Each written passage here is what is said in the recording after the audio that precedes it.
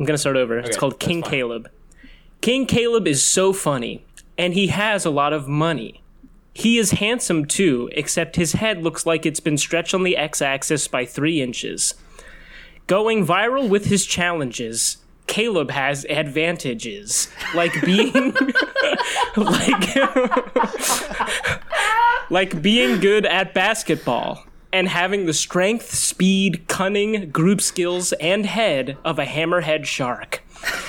King Caleb has a wife and fame, but what is up with Caleb's name? You may not... you may think it's nothing special, but the etymology of Caleb can actually be traced to caliber, meaning the diameter of any circular body, as in Caleb's skull is of a grossly wide caliber, as well as caliper, as in I am going to use a caliper to measure the width of Caleb's ear to his other ear, and the Arabic word kalib, meaning mold, as in Caleb's mom's pussy hole is shaped like a rectangle, resulting in a wide berth, no pun intended, in the mold, or kalip, of Caleb's head. Patrick is a prince, and Cameron is a royal clown. But today, Caleb is the king of town. So put on your kingly crown, the whole of which is shaped like a rectangle.